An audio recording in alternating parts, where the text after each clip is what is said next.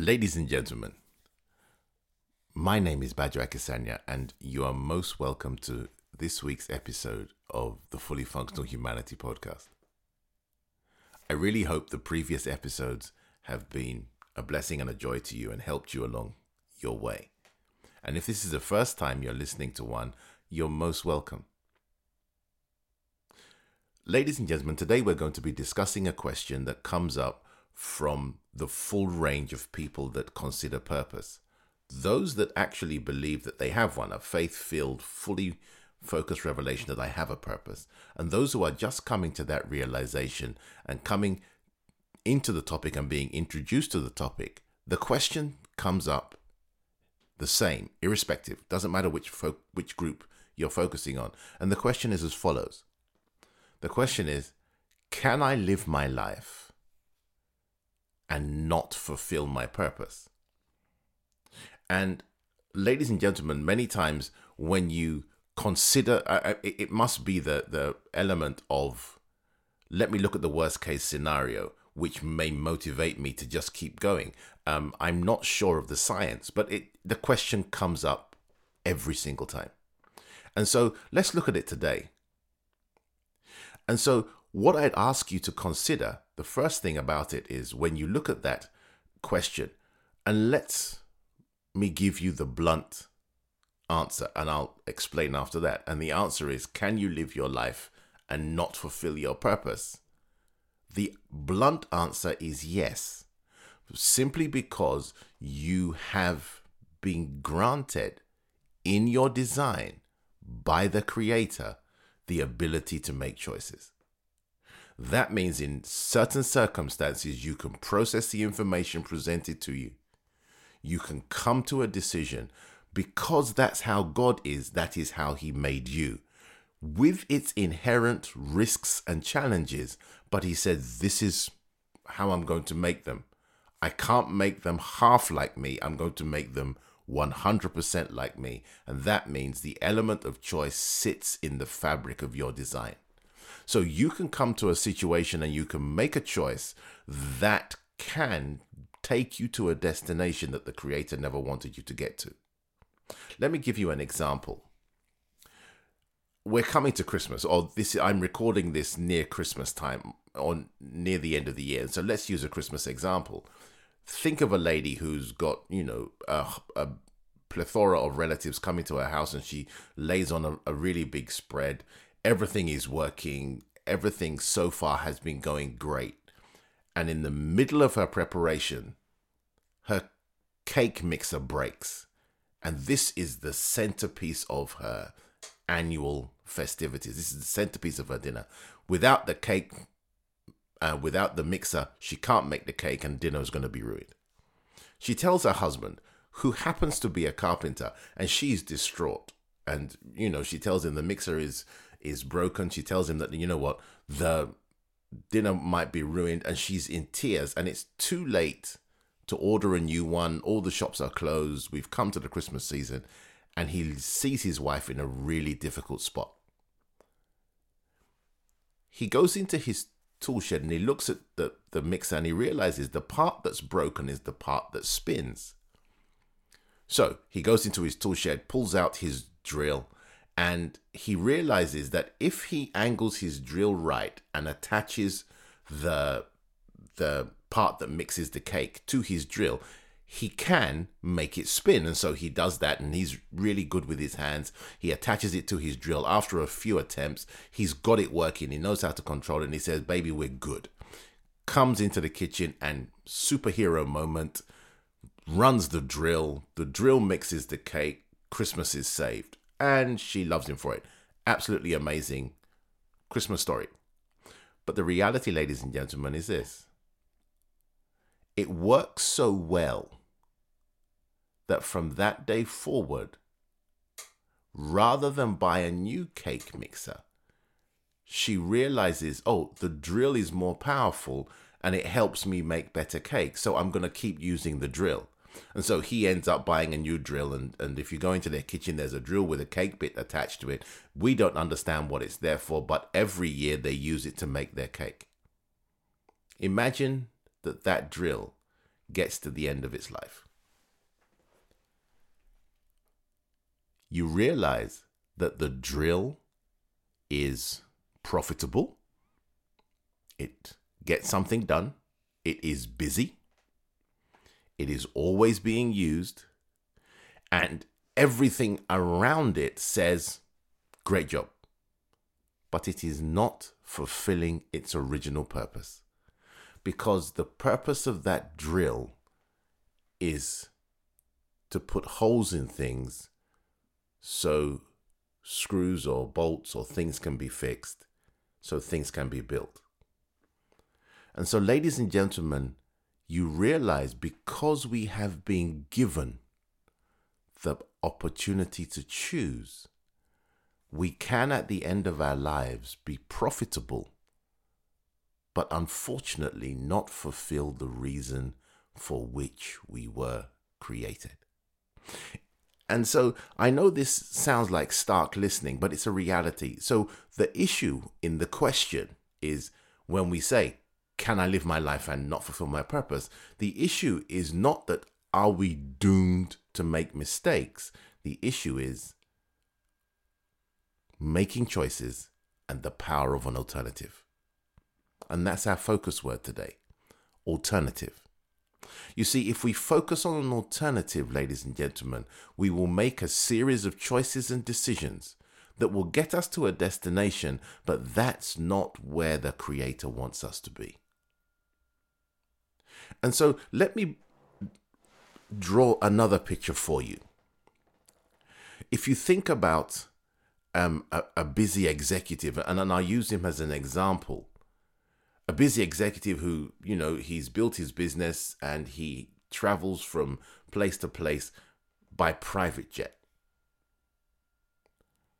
His staff realize that on his jet, he has the most expensive acoustic guitar. The only one that I know that could give you an example is a Fender Strat. Hopefully that's my guitar aficionado friends don't shoot me down. But let's say he's got a Fender Strat, or he's got an acoustic guitar that is, worth millions. And every time he goes onto his airplane, he plays music. But he never publishes it. He never takes it any further. He never goes into a studio to record something. He's rich and he's profitable and he's successful. But music is central to who he is. But by virtue of his choices, for whatever reason, maybe because he, like many of us, came from difficult circumstances and we realize that, well, this is how we're meant to do. We've got to provide for, wife and family and children. I get my acceptance from success, so focused on success rather than taking a risk on doing what I'm wired to do. Whatever the reasons, and they're valid. But he chooses not to pursue a music career. And we could leave him in his jet. We could leave him with his company. And at the end of his life, he will have done many great things. But if music was the reason he was put on the planet, then at the end of his journey, he will not have fulfilled his purpose. I didn't say he won't make heaven, but his purpose will not be fulfilled. And so, ladies and gentlemen, in the very same way, and this is how Jesus puts it, he said, your choices are critical. And so I'm going to leave the person on his jet with his guitar, playing his music, and let me break something down for you. Because Jesus realizes your choices are so important, when he comes into our lives, he doesn't give us a set of do's and don'ts. He gives us a relationship with God that allows God to live on our inside. And he presents this beautiful picture of the Holy Spirit causing us to see, process, believe, and decide according to the plans and purposes that God created us for. And so he ensures that I'm not just going to give you a set of tasks, I'm going to give you a relationship with God. That relationship will ensure, as you walk with him, you will make a series of choices that will get you to the place where you fulfill the reason God created you. And so before we come back to our, let's go back to our executive, ladies and gentlemen. The plane touches down and he's visiting one of his employees. This is not an employee he's met before. He goes to their house. And he walks in and he realizes they're going through a challenge. They have a child who, at that particular point in time, is recovering from a very difficult illness. The child is recovering. It is no longer life-threatening, but the kid can't sleep. And in talking to his employee, he says, what's going on? He's really kind, really generous. This is not a high employee. This is someone who was absolutely shocked when he walked through the door. And he asks, what's the problem? And he says, the baby can't sleep. And then he says, okay, let me do something. He gets back in his car, goes back to his jet, grabs his guitar, comes back, sits next to the child's bed and starts to play. He plays so well, and it's so soothing that for the first time in weeks, the child sleeps well. And all of a sudden he realizes music is there for a reason in his life. And he may get back onto his jet, but he always plays from that day forward. And we'll leave him to your imagination. Why did I use that picture? And it's this: God made you like him. And the thing about God that I want you to realize today, and the thing I want you to think about when you think about alternatives and choices, is this: God has everything. And when he put you in Jesus Christ, he gave you everything. But God looks for one thing. And it is this: it's an outlet. The reason I say so is, for the man that has everything, the man or the woman, the family or child that has everything, what's the one thing that they really need? It's an outlet.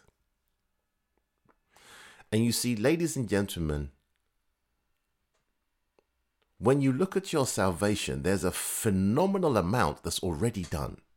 When you look at your journey with God, there's a phenomenal amount that's already done.